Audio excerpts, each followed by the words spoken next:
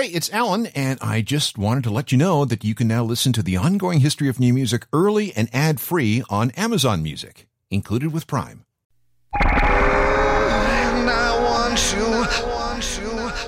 This is Trent Reznor of Nine Inch Nails. Because I think most of the music that's out right now is pretty boring and pretty safe and pretty prepackaged and corporate and lifeless. You know, and I think the spirit of rock and roll is dead for the most part, and it's been nicely sold and packaged and put into everybody's home via MTV, and it's a safe commodity now, and there's very few bands challenging anything and doing anything different. It's just a matter of making music that you think is good, you know? I mean, that's that. And when the label comes at you, this is my music, you know? Sometimes there's people that with some integrity that might have points to raise, you know, that you don't think of, and that makes sense. But to say, hey, grunge is in fashion, so why don't you incorporate, you know, that's ridiculous to even consider that kind of shit. They're the people that make more money than you do when they sell a record. Their job is to figure out how to get people to buy it, you know. But I wouldn't compromise the actual music to fit into some idiot's idea of what they think is going on. Trent Reznor, in his own words, plus a few old dark secrets that he'd rather not talk about. This is the Ongoing History of New Music podcast with Alan Cross.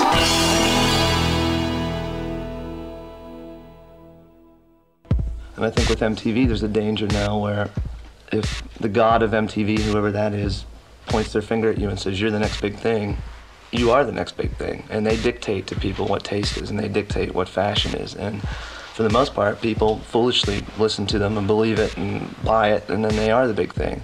But when MTV then says, okay, we're done with you, you have to have something to stand on other than hype. And that same thing, I think, happens like with the British press. They'll pick a band, they'll hype the shit out of them for 6 months, and then they discard them, and if that band isn't really that great, they can't go anywhere from them. Let's hear for Nine Inch Nails! Woo! They're good! All right, let's be honest. There are bands out there that are harder and faster and noisier than Nine Inch Nails. But there is no one who can combine sound, image, rage, and technology better than Trent Reznor. I mean, name another industrial-based band that has sold tens of millions of records. Most new rock fans can recite Trent's basic history by heart. Raised in Pennsylvania, a struggling musician in Cleveland, a legal battle with his first record label, the massive success of the second album, and the long wait for the third record. But the fact that you're listening to this program says that you want to know more than just that. You want some deep background on Nine Inch Nails, and the deeper, the better. This is why this program will focus almost entirely on the early years of Nine Inch Nails. And we're talking about the weird, murky period before the release of The Downward Spiral. But Trent tends to be very secretive. He and his managers go to great lengths to control every aspect of Trent's image. And that's why a lot of detective work had to be employed for this program. But you know what they say. Where there's a will, there's a way. Trent Reznor is from a tiny Pennsylvania town called Mercer. His family descended from the same people who established a heating company. If you're ever in a big warehouse and you see one of those giant gas-fired heaters hanging from the ceiling, check to see who makes it. If it says Reznor Heaters, then that's the company related to Trent's family that was founded 2 generations ago. His mom, Nancy, and his dad, Michael, were going out in high school when Nancy got pregnant.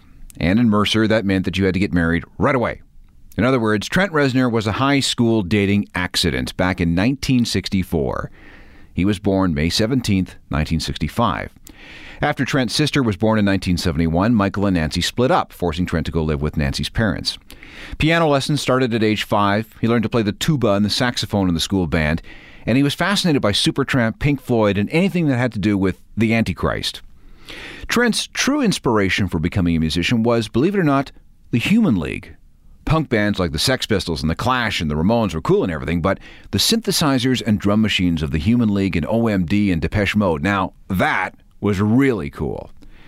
For a while, Trent thought he might get a job working for a company that made synthesizers, but in the end, he just moved to Cleveland where he got a job at a music store that sold a lot of keyboards, and that was pretty sweet. You know, a job selling synthesizers, which meant that Trent got to play with the latest gear as soon as it came in. By 1983, Trent would be about 18 by then. He was playing keyboards in a band called Option 30. And here's something pretty weird. It's a radio interview with Option 30. Check it out. You guys like to have yourselves known primarily as a new wave band, right? Right. And you do a lot of different variety of stuff, ranging from reggae and what other kind of songs? Well, right now we're trying to see what direction we're going to write new material in. We don't want to bear too heavily towards synth pop. It's kind of burning itself out. Yeah. We don't want to be too police-ish, which some of our writing ends up being popular like right now. Right. It's pretty much up in the air. We're getting together and playing a lot more, and we'd like to be an all-original band soon, but the problem with an area like Edinburgh or Meadville, which where we play a lot, is that it's very conservative, and people just don't want to go out and hear 40 songs they've never heard before. They want to hear Loverboy and Sammy Hagar, Which we don't do. even at gunpoint. Not only does the band play originals, they also play all sorts of songs from other artists. And which would you rather be playing? Well, there's no question we'd rather be an all-original band eventually, and I think that's where the money's at. Todd settled down. But just for purposes of playing, we do a lot of cover songs. We try to orient them to new music songs. And yeah, okay, we sell out, okay? But it's not easy being in a band. In fact, it's pretty lonely. It's a matter of business, though. I mean, you attract a crowd, and you have to play songs that people can identify with. Well, it's especially hard to work, like we said earlier, in this area without playing other people's songs, right? Right. And another song that you guys play is De Commissar, which is a pretty familiar one everybody likes to dance to. Yeah, this is our version. In fact, this was another 20 minutes before we came out. We recorded this yesterday. No, we recorded in the car on the way up. All four of you, right? A washboard and a harmonica. It's kind of a new arrangement, but I think you'll recognize it. It's kind of like Appalachian music, right? Right. Yeah. Anyway, De Commissar, and this is Option 30's rendition.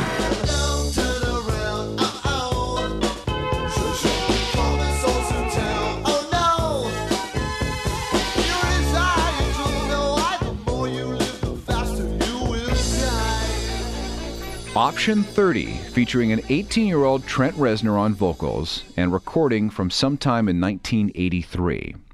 Over the next few years, Trent played in a parade of bands. First of all, there was The Innocent. In 1985, they released an album called Livin' in the Street. Trent was just the keyboard player. He didn't sing, nor did he write anything for The Innocent. Nevertheless, this band remains something of an embarrassment for Trent. Legend has it that once he hit it big, Trent sent his sister out to buy up and destroy all remaining copies of Livin' in the Street. If this is true, she missed one. What you're about to hear is even more rare than the Option 30 stuff.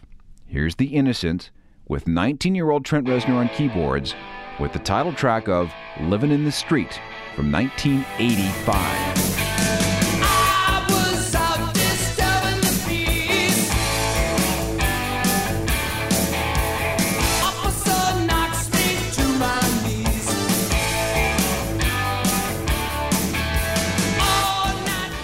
Ultra-rare pre-Nine Inch Nails music featuring Trent Reznor on keyboards. The Innocent with the title track of Livin' in the Street. After The Innocent came a band called The Urge. Trent then jumped to a band called Exotic Birds, who released an EP entitled Oiseau. That seems to be lost to history, but I'm still looking. The Exotic Birds were also cast in a 1987 Michael J. Fox movie called Light of Day.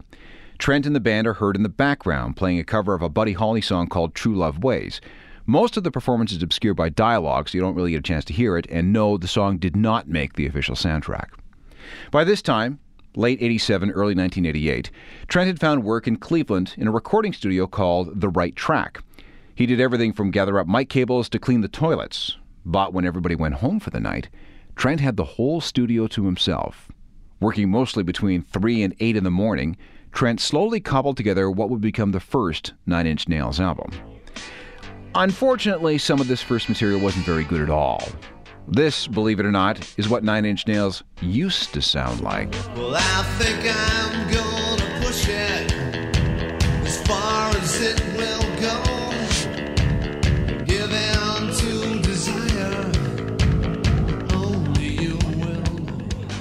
Trent Reznor and a long-forgotten early stab at making Nine Inch Nails work.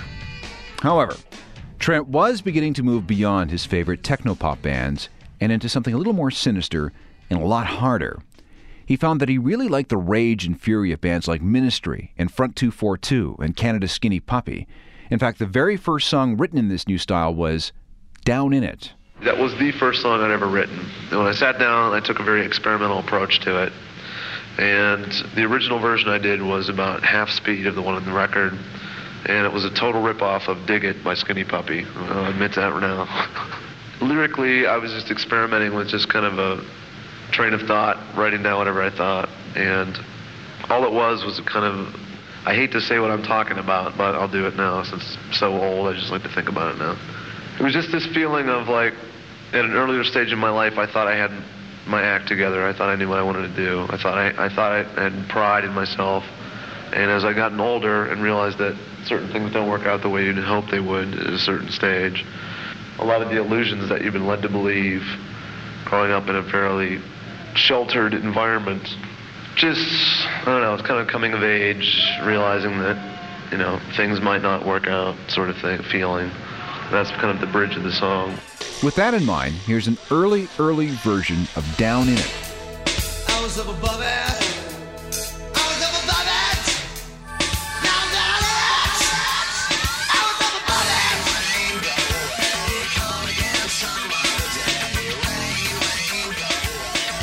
it. Trent Reznor as Nine Inch Nails from early 1988. All right, so where did this name come from? Well, nowhere, really. It doesn't mean anything special, despite any rumors that you may have heard. Trent was just doodling with names, and Nine Inch Nails was something he came up with. Sounded pretty cool, so he just kept it. A 3-song demo was sent out to a variety of record labels, and the only real response came from a Chicago company called TV Tunes. This was a label that, up until that time, specialized in releasing compilations of old TV theme songs. If, for example, you absolutely needed to own the opening theme from Gilligan's Island, you'd pick up one of TV Tunes' collections. Company president Steve Gottlieb knew that the market for this kind of thing was only so big, so he changed the name of the label to TVT and started looking for bands. One of his first was Trent Reznor and Nine Inch Nails. And even though Trent was really excited about the prospects of a new record deal, the TV Tune situation would soon turn into a nightmare. More after this. After signing to TVT, Trent was sent to England to work on a debut album. He had all this material, but as we've heard, some of it was pretty, well, lightweight. Trent knew that he wanted all of his music to be much more intense, but he lacked the studio experience to really make it happen. That's why he used 4 different producers who all showed him how to toughen up his sound. For example, take the song called Sanctified. In the very beginning, the song sounded like Angry Lover Boy, complete with the cheesy 80s style pitch blend flourishes on the keyboard and the U2 type guitars. If she says come inside out, come inside more. If she says give it all, I'll give everything. Got that? Well, compare what you just heard with the finished version. Thanks to producer John Fryer, Sanctified turned into something much more sophisticated and much more sinister. If she says give it all, I'll give everything to her. I am justified. I am purified. I am sanctified. Sanctified from Pretty Hate Machine, the first Nine Inch Nails album. Trent is obviously singing about a woman in a relationship, but who? Well, maybe it's an ex-girlfriend named Patty. You see, just before Trent left for England, he and Patty had some kind of, reconnection. But then he found out that Patty had met someone else, gotten pregnant, and was getting married. So a lot of anguish and heartbreak that we hear in that song is completely genuine.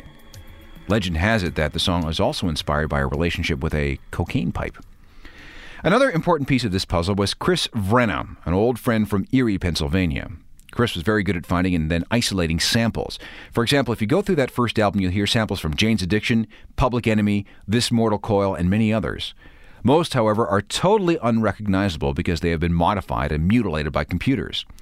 Not only did the sounds of the songs change while that first album was being recorded, so did some of the titles. A track called Twist was eventually renamed Ring Finger, and in the beginning, this song was simply known as You Know Who You Are.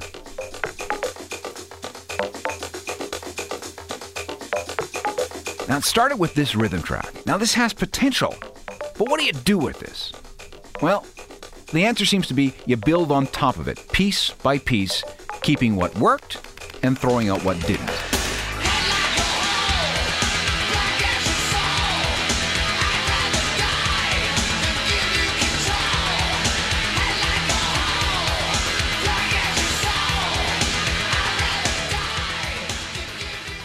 Pretty Hate Machine was released on November 29th, 1989.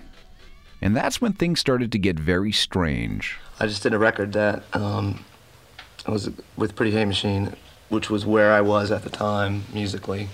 It probably reflected the type of music that I was influenced by, which was like the Wax Trax label scene in America a lot, and harder edged synth electronic music. The mainstream American music at that time was guitar rock, just as it is now, you know. And when we put that record out, it was, you know, the label I put it out on hated it. MTV wouldn't play it. Commercial radio said no. Alternative radio, which was just kind of starting up, said no. No interest whatsoever. So we just started touring and opening for a lot of bands. We opened for Jesus and Mary Chain and Peter Murphy and anybody that would let us open for them, really. A lot of what went into Pretty Hate Machine was when I started, these are the first songs I'd ever written. And I didn't know what Nine Inch Nails was about, and when it's one person at a computer, there's a pretty big palette of sounds and identities you can assume. And it wasn't really based on, can I play the guitar, because I can simulate that through the computer. So what I did was, after some experimenting and failing on a few different things, realized that what would make the biggest impression, I thought, was to make a very honest thing. So the only thing I could speak about with any authority was my own personal experience, and tried to relate situations I'd been in, or feelings I'd thought, or dissatisfactions with relationships or religion or the government of the country I live in, or whatever it is, and disguise that so it's not in a preaching way, because I have nothing to preach to anybody about except this is how I feel. If you can relate to that, great. I don't consider us a political band on any level. It's not that. It was an honest thing. Now, the backlash of that is sometimes you have to deal with people knowing about you in a way that you don't really want everyone to know about. So, remember how I said that Trent Reznor would come to regret that deal he signed with TVT Records? That whole mess is next. There was a time in the 1990s when it was almost impossible to find a copy of Pretty Hate Machine anywhere, in any record store. That's because there was a huge legal battle going on between Trent and his label, TVT. When Steve Gottlieb, the president of TVT, signed Nine Inch Nails in the first place, he thought he was getting an edgier Depeche Mode. He was not prepared for the sound and the fury of Pretty Hate Machine. Gottlieb told Trent that the album was an abortion. That's a quote. "You took some perfectly good pop songs and you made them too heavy," he screamed. Gottlieb went on to predict that the album would sell no more than 20,000 copies. Well, he was wrong. Over the next 14 months, more than 150,000 copies were sold. A fairly modest amount, to be sure, but when you consider how little support Trent got from TVT and how much support he got through word of mouth, that's actually pretty impressive. In the spring of 1990, Trent went on the road as the opener for Peter Murphy, and one of the songs in the Nine Inch Nails set list at that time was this cover of an old song by Queen.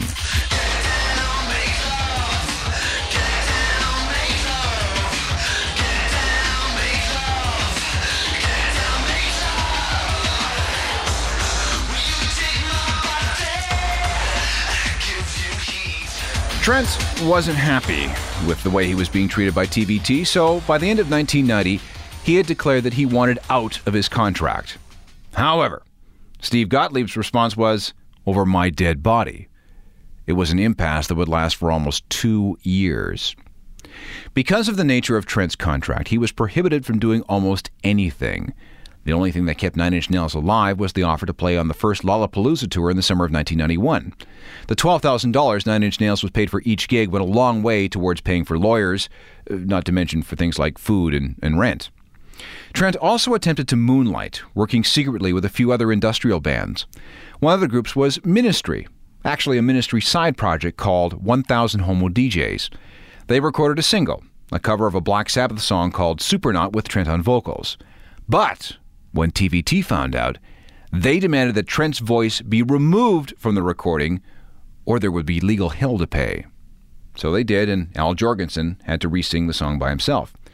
Here, however, is a quick sample of the original version, the band version of Supernaut, with Trent Reznor's original vocals.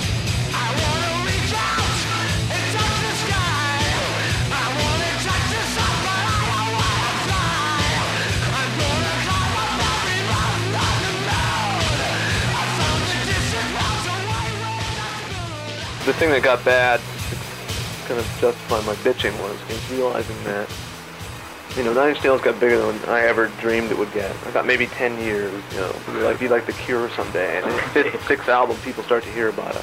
As good as you could feel about that, I also knew that the ship was going down because the label, they hated the record I gave them. They put it out, sold a shitload of records, and I thought maybe I can deal with small budgets. I can deal with, being on an independent label, but let me do what I want to do. I thought maybe when I proved them wrong, it would let me do that, but it turned into now, you sold 1 million records, we're going to sell 5 million on the next one. And we're going to make sure you got radio-friendly songs. And it was like, what? You know what I mean? Because it would have been the end. I'd rather Nine Inch Nails just vanish with some amount of coolness there. Here we are now, in a Coke commercial, rapping. They rescued us from TVT. It was the lesser of several evils. And at the time, my vision of Interscope was Marky Mark. It's like, Christ, one TVT to another. Again, I can't say how cool they've been in the whole situation. So I'm very happy with that.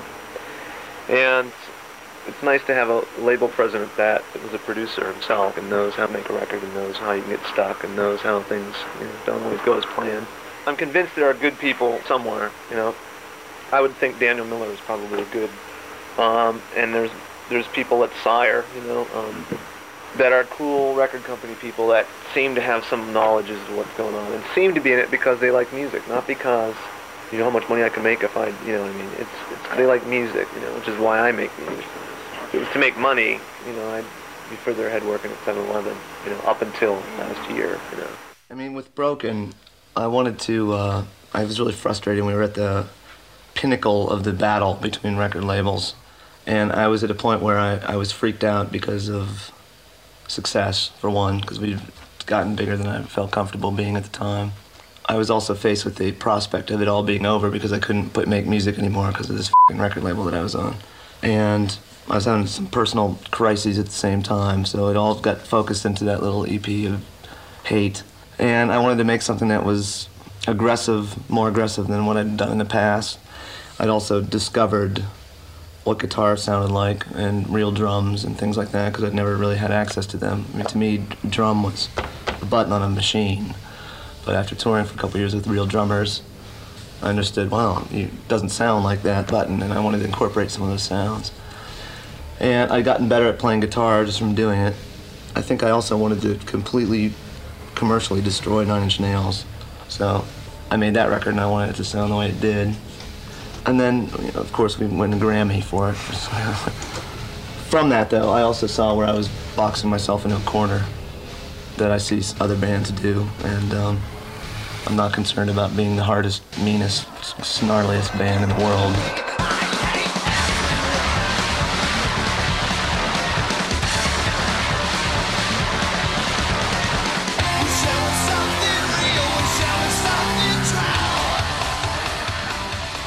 The Broken EP, Halo 5 in the Nine Inch Nails catalog, released September 16th, 1992. It debuted at number 7 on the album charts and went platinum at supersonic speed. It even won a Grammy for Best Metal Performance. Trent felt completely vindicated, and if you listen very closely to the 30-second mark of track 98 on this CD, a track called Physical, you'll hear Trent whisper in the background, "Eat your heart out, Steve." It's there, but you'll need headphones to hear it properly. 2 years after Broken came out, The Downward Spiral. And from that point, Trent Reznor has really never looked back. The tours, the remixing projects, the producing gigs, the success of his Nothing Records label, and of course, the long-awaited 1999 double album, The Fragile. All of this stuff has been well documented in books and magazines and websites over the years, but when it comes to everything that happened before things turned platinum, well, now you know the truth. Technical production for this program is by Rob Johnston. I'm Alan Cross. See you next time. You've been listening to the Ongoing History of New Music podcast with Alan Cross. Subscribe to the podcast through iTunes, Google Play, Stitcher, Spotify, and everywhere you find your favorite podcasts.